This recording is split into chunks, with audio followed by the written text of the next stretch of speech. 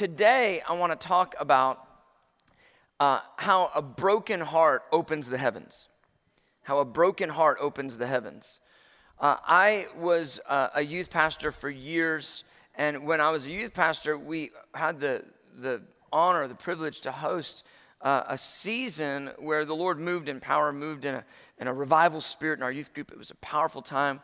We saw hundreds and hundreds of young people give their lives to the Lord in a very short period of time. And we had so many people that were giving their lives to the Lord. We weren't even counting rededications. We were only counting first-time salvations. And we saw 600 teenagers get saved in a 6-month period of time, which for us, it was quite a bit.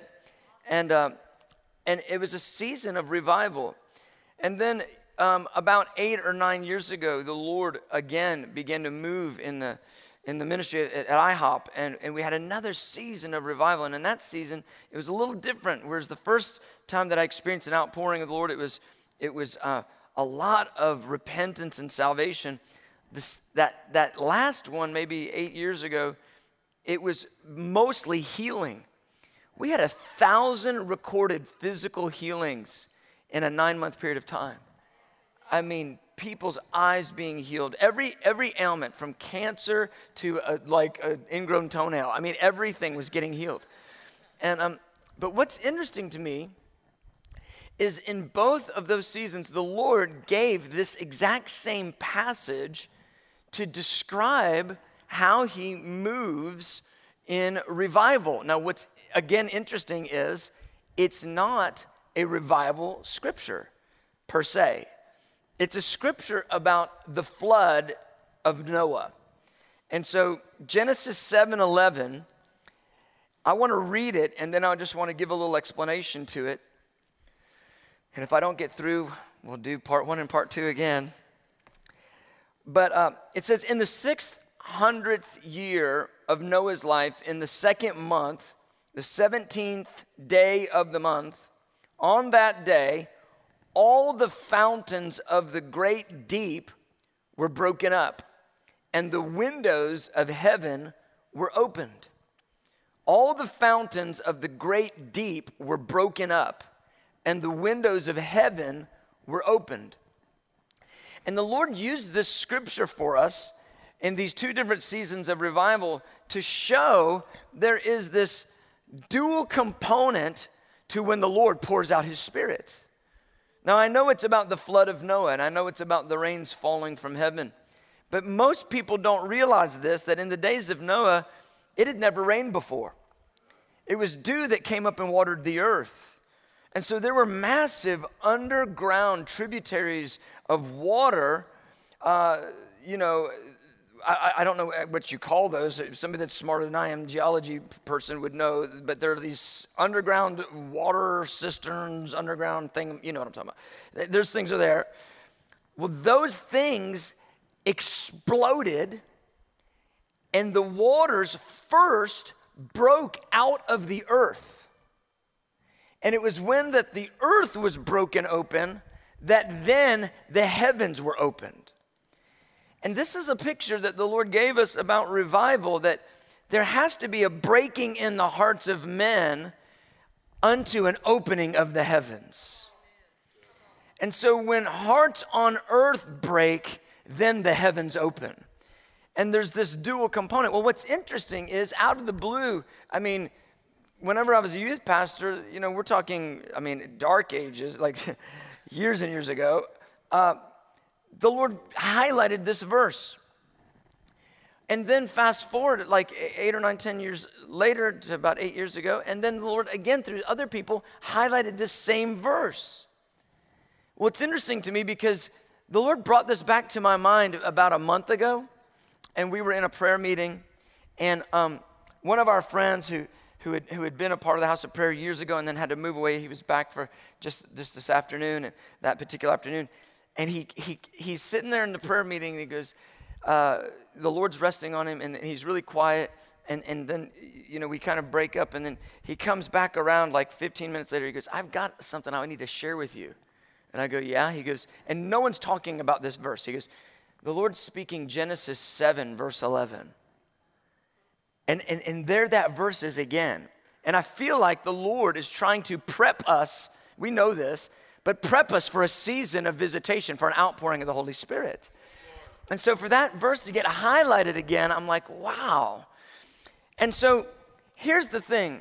There is a brokenness that has to take place in the hearts of people that coincides with the breaking open of the heavens when the Lord pours in his glory. And if men are and women are unwilling to be broken before God, there really is nothing for God to pour himself out on. Because fallowed ground doesn't receive rain. You know what fallowed ground is? It's that ground that's been, worked over so many times, and it's been heated and cooled and heated and cooled till it's just hard, just almost like concrete. The rain comes on that kind of a ground and it just goes off the side. So there is a required brokenness, and I think this is maybe why the Lord won't let me get off it, because he's trying to get something rooted in me, but rooted in us, I think, as a spiritual family. There's a required brokenness that is a precursor to a massive outpouring of the Holy Spirit. And I was talking to Pastor Todd Smith up at the Dawsonville Christ Fellowship. God is calling. And I asked him, I go, tell me about the first days when you guys were hosting kind of this move of the Spirit that God's doing in your church. He said, for the first 8 weeks, it was all about brokenness. It was all about brokenness and repentance and people coming clean. I said, wow, really? I hadn't been thinking about that. He told me that maybe 3-4 months ago. And so it was on my mind again. I go, oh man, this issue of brokenness. God is asking for brokenness in human hearts so that he can rend the heavens. He's asking for brokenness in our own hearts so that he can rend the heavens. There's this connection between the brokenness on the earth and the brokenness in the heavens. And so I want to kind of fast forward now, and I want to look at Isaiah 6, and I want to illustrate how this brokenness works. There's many examples in the scripture of people who were broken, and in their brokenness, God met them with power. But I think Isaiah's is just as good as any, and it's really instructive for us. And so let me just read this passage, Isaiah 6. I actually preached on this passage this weekend in the missions conference, and I'm going to hit it again today, but just from a different angle. So verse 1, Isaiah 6, in the year that King Uzziah died, I saw the Lord sitting on a throne high and lifted up, and the train of his robe filled the temple. Above it stood seraphim. Each one had 6 wings.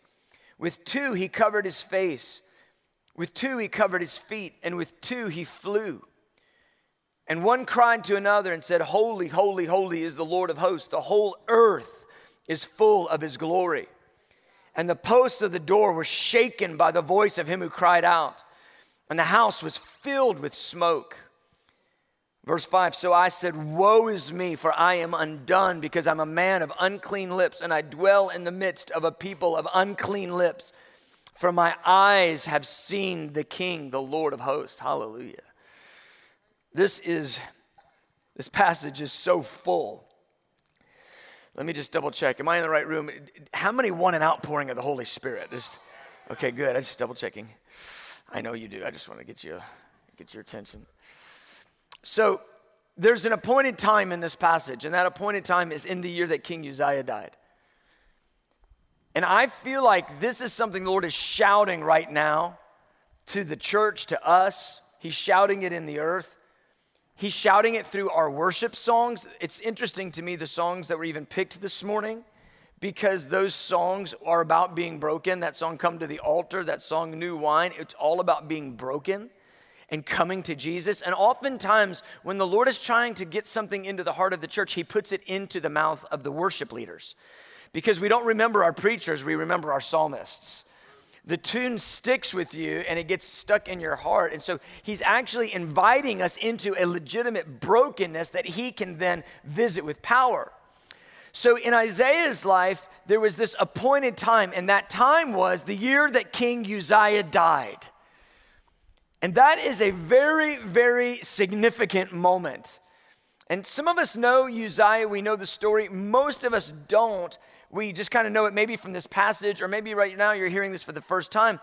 Well, Uzziah was a king who reigned for 52 years, and the Bible said that he actually did right in the sight of the Lord. He did really, really well for a large majority of his life, but then something happened to him. He got strong. He got strong, and the Bible says when he got strong, his heart got lifted up.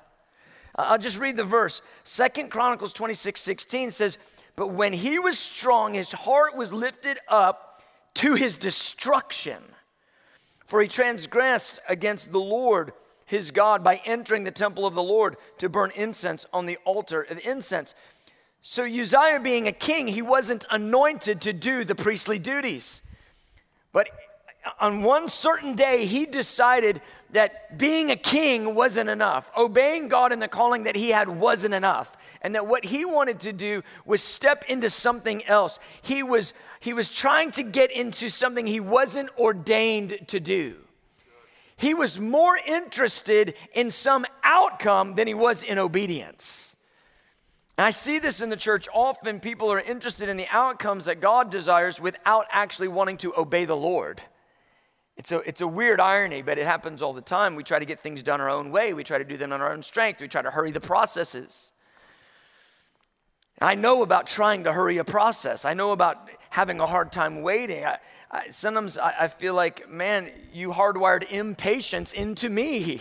Like I need all of that impatience out so I can learn to wait and be patient on your leadership. Well, I think Uzziah is a picture of that. Like here he is, and he's wanting something to happen because offering that incense was a token of ministering to the Lord. It was as if he was going before the Lord to try to get God to do something on his behalf, and he was hurrying a process instead of waiting. And when he does that, the priests are telling him, no, you are out of your lane. You are in disobedience. This is not what you're called to do. Stop. And he is enraged because he's so full of himself. He's enraged with the priests trying to limit him. And in that moment, he's swinging that censer with the incense in it. Leprosy breaks out on his arm and crawls all the way up. And he becomes a live leper right in front of everyone. The judgment of God fell on him. His heart was lifted up to his destruction. You see, in the year that King Uzziah died, it's a signpost because Uzziah was a king that represents moving in the arm of the flesh, moving in the strength of men, doing things in your own way, according to your own time, on your own plan. That's what Uzziah represents. And in the year that King Uzziah died is another way of saying, in the year the arm of the flesh ceases. In the year doing it in your own strength stops. In the year the strong arm of men is destroyed. The next thing that comes is, I saw the Lord. You see, so there's this place of brokenness that has to happen on the earth. And then God breaks in with this incredible revelation. The glory of God is revealed. And this is what Isaiah sees. He sees the Lord sitting on the throne in his temple, and he's wearing a robe, and the robe has an amazingly long train. Monarchs of old, they would wear these long robes, and it's known that the longer the train on the robe, the more majesty and the more glory that monarch had. And his robe was so long that it wasn't just sort of, a few feet on the ground. This train on the robe that the Lord is wearing is going up, and it's actually filling the entire room. He says, in the year that the flesh died, revelation broke in and glory broke in. Beloved, I believe this is a word for us. In the year that we stop counting on the arm of the flesh, in the year that we quit trying to make something happen ourselves and we start waiting on the Lord, in the year that Uzziah died, the revelation of God breaks in. It's the brokenness on the earth that releases the brokenness in the heavens.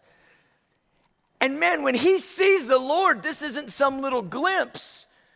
This is the Lord high and lifted up. And the train of his robe, the glory of his robe is filling the entire room.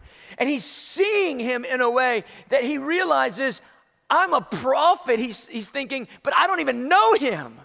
He goes, woe is me, I'm completely undone. And he sees these 6-winged mighty seraphim. That word seraphim, it just means burning ones. They're burning because they're staring at the one who is a consuming fire. So as they're beholding, they're becoming.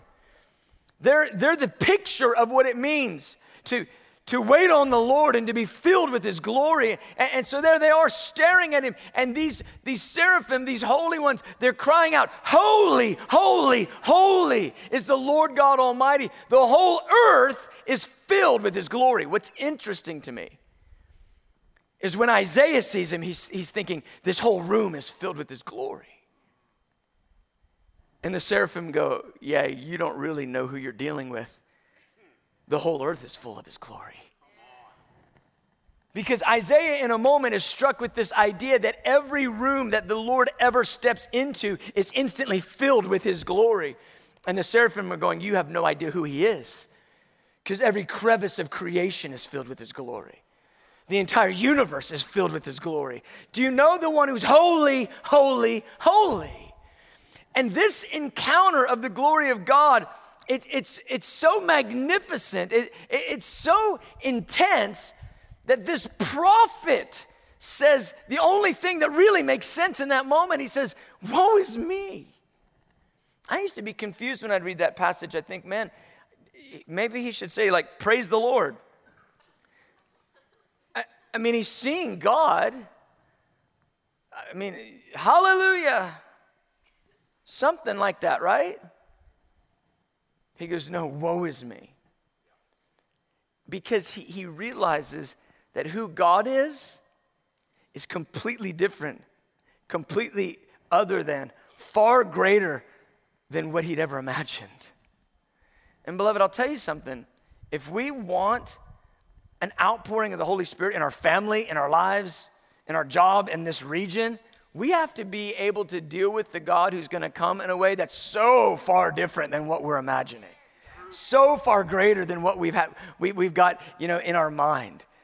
If we only have, room for the God that is the image of what we think he is, we're not even crying out to the real God. Because he's so far greater than what is in any of our understanding.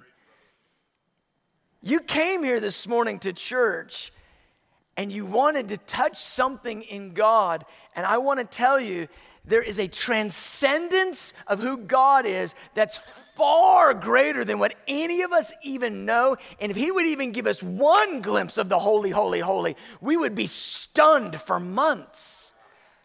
I mean, Ezekiel, when he sees him, for 7 days, he goes and sits with the elders and he stares at them. I just stared at you for 3 seconds and it was weird. He did 7 days straight and he couldn't talk. One encounter with the glory of God. He couldn't talk. He was struck mute. And the Lord says, you're not going to speak until I put a word in your mouth.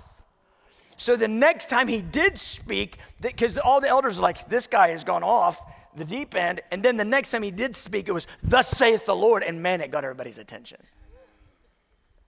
And I'm just telling you, there is an encounter with the holy, holy, holy that leaves you like Ezekiel, that leaves you like Isaiah. And beloved, if we really want the real thing, and that's what I believe God is inviting us into, is that the real deal, not just a little dabble do you Christianity, but the real deal that completely undoes everything and redoes it the way that God wants it.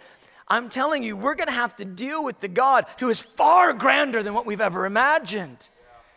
And so Isaiah the prophet, in the middle of this encounter, he says, woe is me, I am undone. That word undone means I am destroyed, I am crushed, I am cut off. He goes, it's the year that the flesh died, and now that I see God, I'm dying. There's a brokenness happening in me because he's coming in a way that I never imagined. And then he says this interesting phrase. He goes, I'm a man of unclean lips. And I just thought, well, that's weird. Like, was he did he have a problem with cussing? I mean, I don't know how you think when you read the Bible, but that's kind of, I just go, huh. Isaiah was a cusser. He was a Flargen guy, you know, like. And that's not what it is. What he's saying is, I'm finally seeing him, and everything I've said about him, compared to who he really is, it's absolutely perverse. Because he's holy, holy, holy. He's holy, holy, holy. He goes, I'm a man of unclean lips because my lips have never spoken rightly of his glory. It's shocking. He goes, I'm a man of unclean lips. I dwell with a people of unclean lips. In other words, we're talking about God in a way that's so casual, so normal, as if we really know him. He goes, and I'm seeing him now, and I'm realizing all of my words are absolutely perverse in light of who he is. See, when the holy, holy, holy comes on you, when you get a little glimpse of that, everything changes. And this is what the Lord wants to release in Gwinnett County. He doesn't want to just release a little evangelism. He wants to release the holy, holy, holy that undoes this entire county.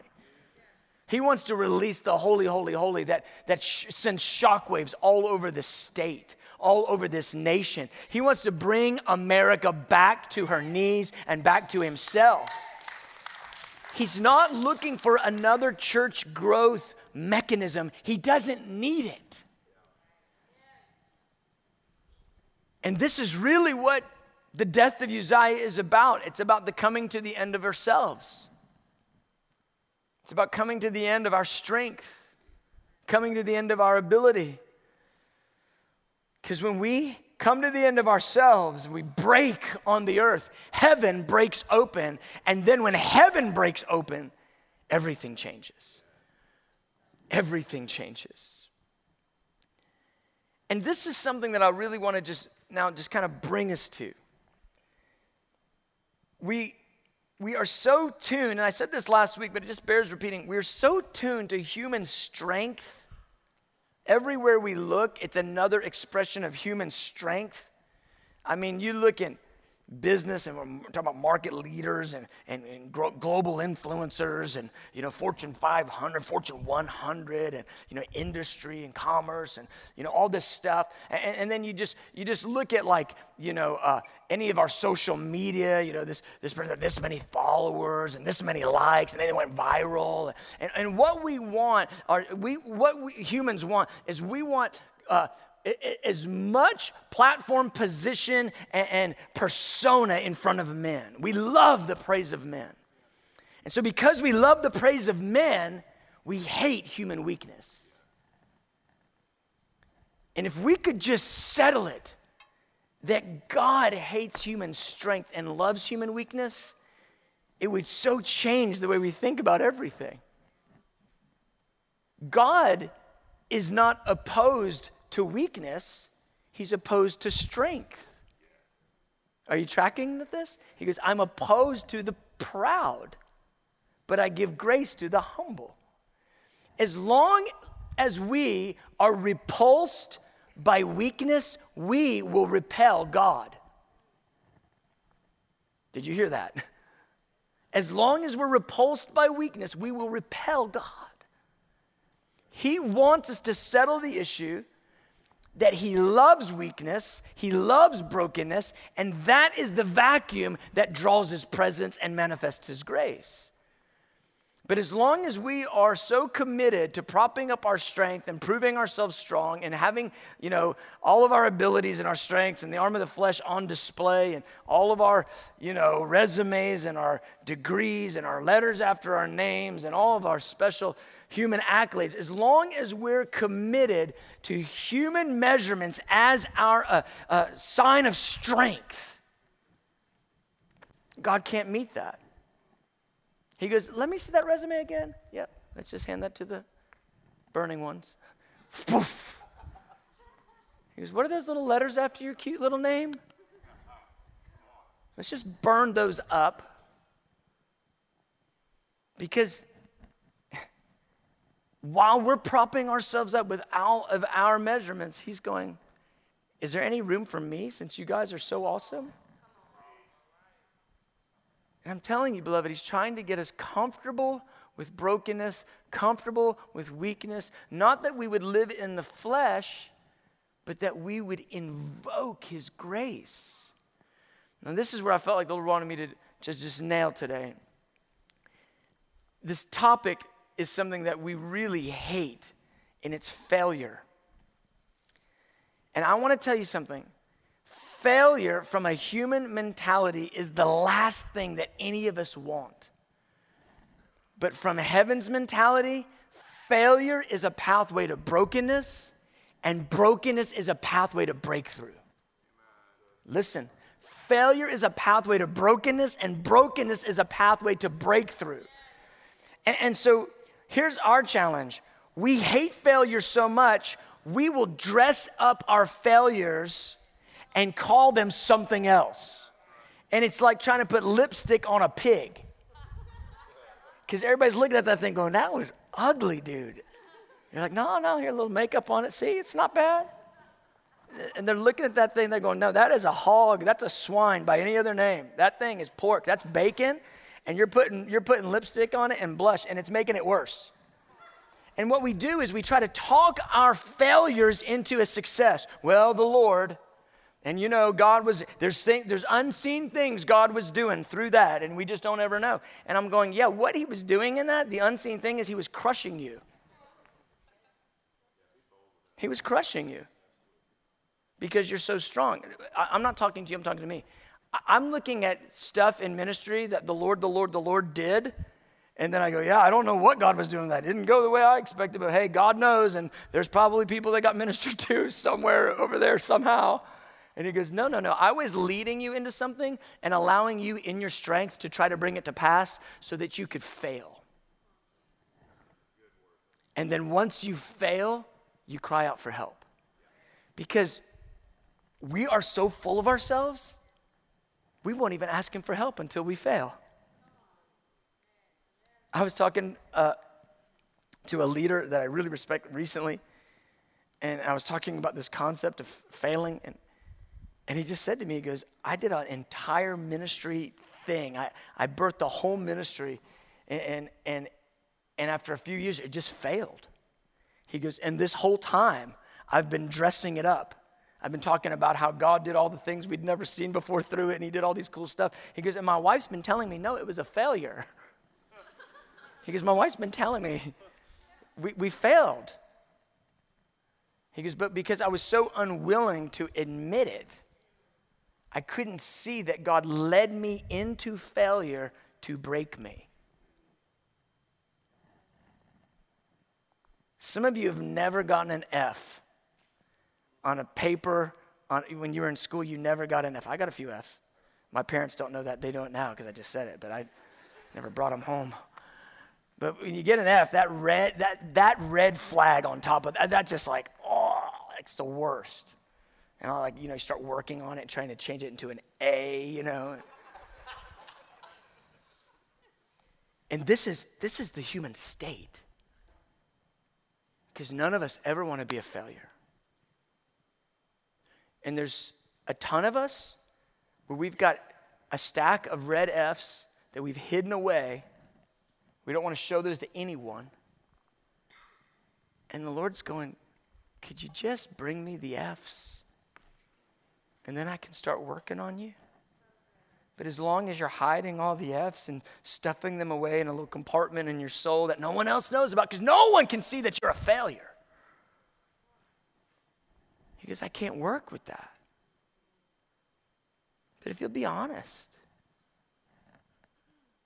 see, he actually will lead us into failure. He leads us into failure. When things don't go right, do you think God is surprised?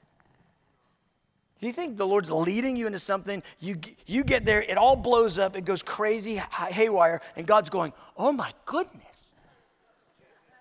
I was sure that was going to succeed. How did that fail? Angels? Anybody? Living creatures? Do you guys know? No.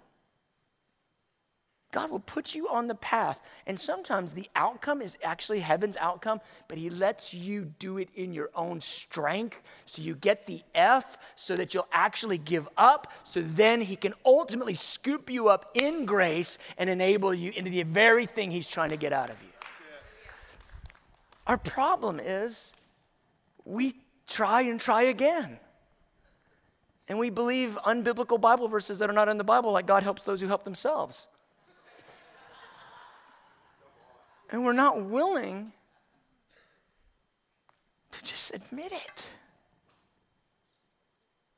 I failed. I blew it. It's humiliating, isn't it? You ever had to look your spouse in the eye and just gone, I messed that up? Well, I've got people counting on me, and I'm in business, and I got this and that, and I can't fail. I have these people, and they're families, and we can't fail. Well, okay, as long as you can't fail, God can't fill you with grace. I'm not saying go out there and try to destroy things. I'm saying get honest about your inability so God can raise you. Get honest about your own weakness and your own brokenness so God can fill you. Because failure is a path to brokenness. And brokenness is the path to breakthrough. How do I know? Because in the year that King Uzziah died, I saw the Lord. When the flesh fails, I saw the Lord. And I don't know about you, but man, you want to get me crying, talk about what's possible in God. Like, talk about how much of God there is available and how little we're seeing. Man, and if brokenness is the pathway to breakthrough, break me, crush me, and after you crush me, crush me. Have you ever thought about this? We sang it this morning. How do you get wine? How do you get it? Crush the grapes. How do you get oil? Crush the olives. What ground produces 30, 60, and 100? The broken ground. Hard ground doesn't receive a seed. It has to be broken for it to be fruitful. It has to be broken for it to be fruitful. As long as we're polishing the thing up, making it look good on the outside, and everything just looks just so great, and it's just perfect, and praise God, we're doing it for Jesus. As long as it's like that, God's got no room. And I'm not saying don't try to be excellent. Try to be excellent. But when you jack it up, just admit it. We messed that up. We're human. We're trying. We love Jesus. He's helping us.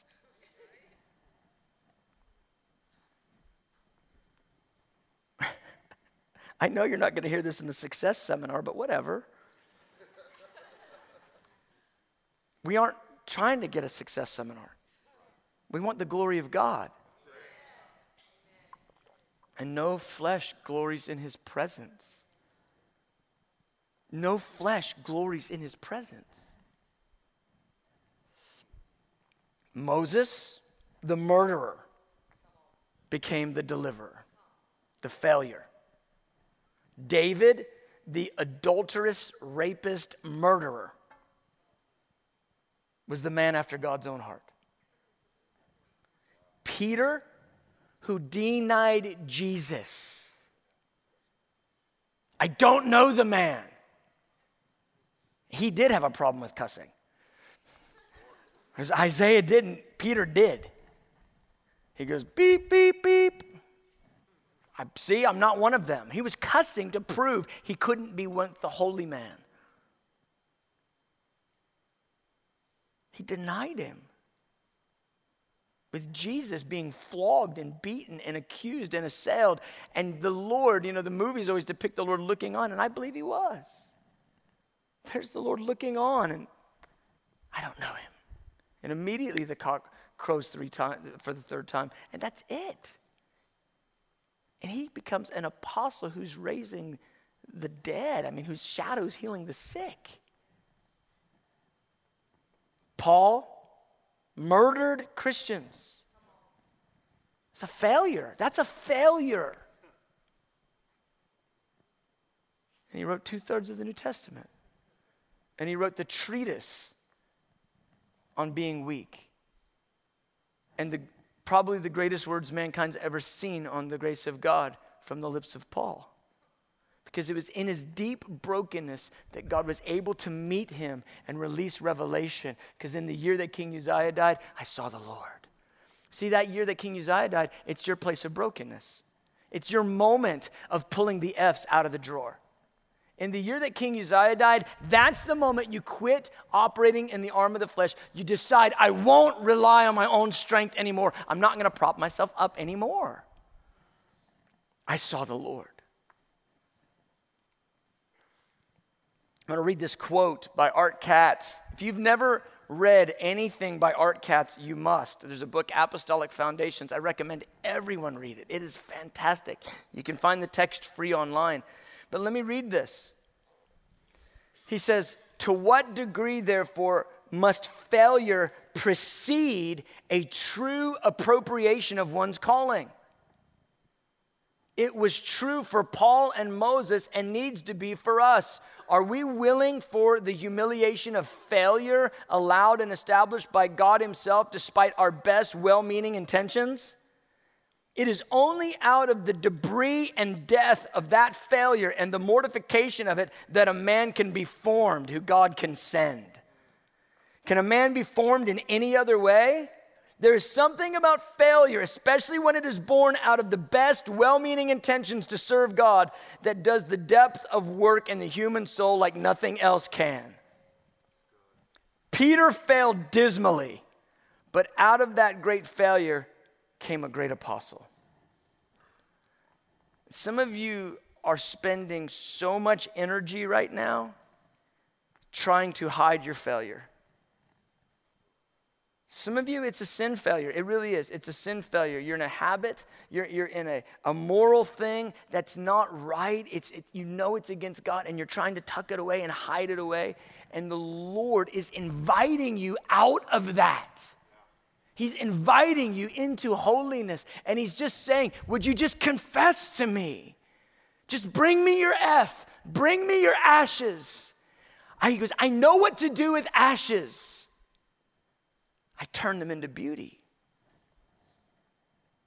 Some of you, you're striving and striving and striving in something God called you to do, and you're unwilling to say that it's an F in your own strength. And God goes, would you just stop and let me resurrect it? Let it die and let me resurrect it.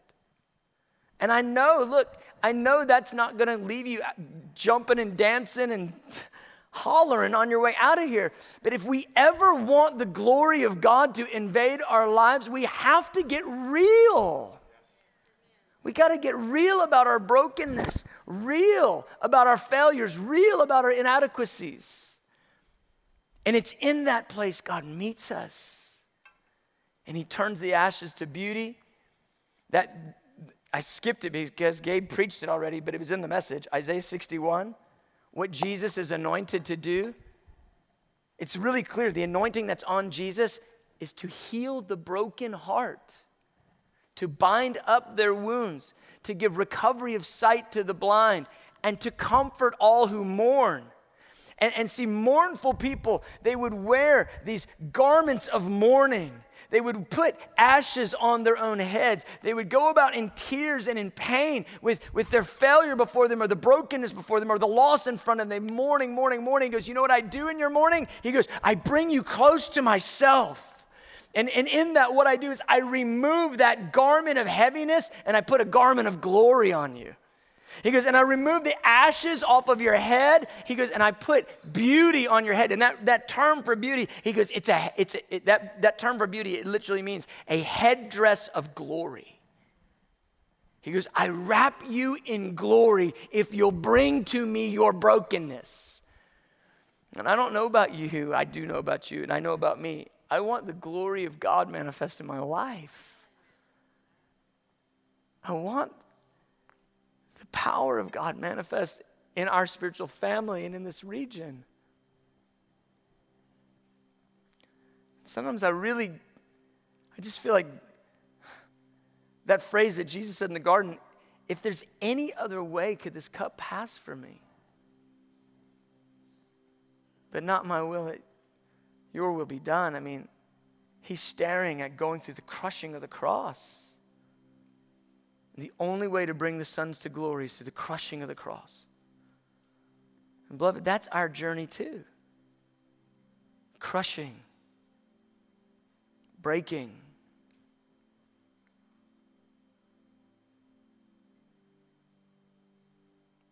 It's where he releases his glory. Let's stand.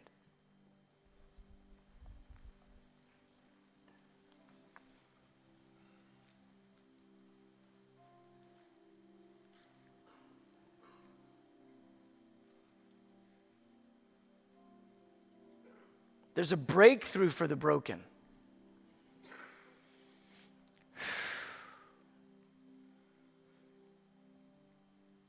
Listen, I want to call you out of posturing. I want to call you out of propping yourself up, pointing to your accomplishments. I'm pretty sure God doesn't care about any of our resumes, the good and the bad. I'm pretty sure he doesn't care about any of it. He just wants a heart that'll be fully his. He just wants a people that'll come to him and say, God, I'm nothing without you, and I need you. I just want you to close your eyes for a moment. And whatever the brokenness is in your life, whatever the thing is that you're propping up, whatever the F's are that are tucked away in a drawer that no one else knows about, I want you to take them and put them in your hands right now. Just hold your hands before you and put the brokenness there. Some of you, it's sin. It's just a sin thing. And you got to give it to him. Some of it is trying to get men's approval. You're trying to prove that you're okay, and you're not. You're trying to prove you're strong.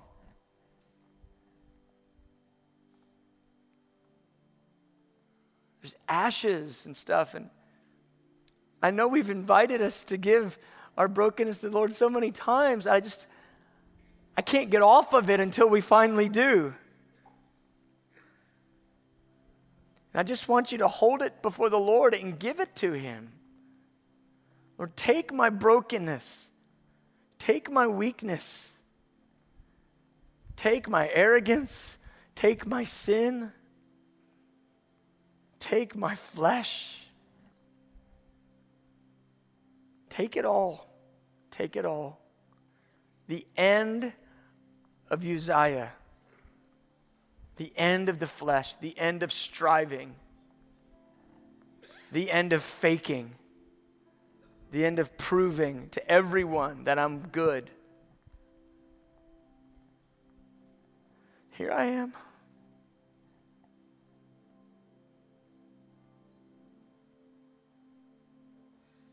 Because at the end of the day, no one else's opinion matters. No one else's perspective matters. It's only the eye of heaven that matters.